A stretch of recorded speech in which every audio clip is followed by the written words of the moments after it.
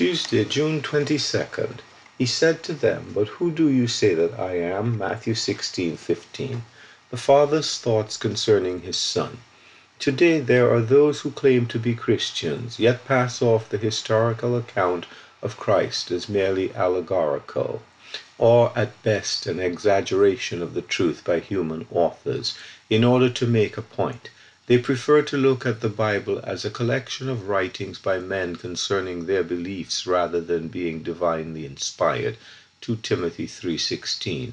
They choose to interpret these writings using what they call modern scientific assumptions instead of relying on the Holy Spirit. 2 Corinthians 2:11.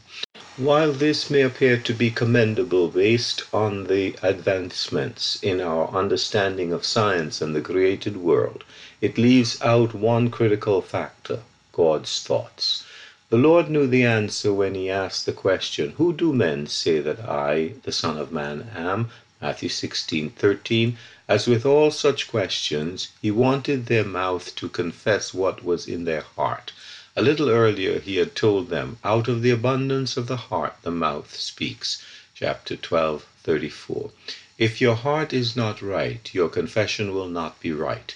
The follow-up question for his disciples is a searching one. "But who do you say that I am?" 16:15. Peter's confession did not come from an allegorical viewpoint, nor was it based on his scientific understanding. It was based on a revelation of the Father by the Holy Spirit. "Flesh and blood has not revealed this to you, but my Father who is in heaven." Verse 17. Letting our own reasoning be our guide will surely lead us astray, and it will never give us peace. The Holy Spirit's teaching is not contrary to reason, but is higher and can reveal truths to our heart that reason never will. May our hearts be in tune with God's, that we may by the Holy Spirit see the Lord Jesus for who he truly is. Eric Claremont. Oh, the peace forever flowing from God's thoughts of his own Son. A.P. Cecil.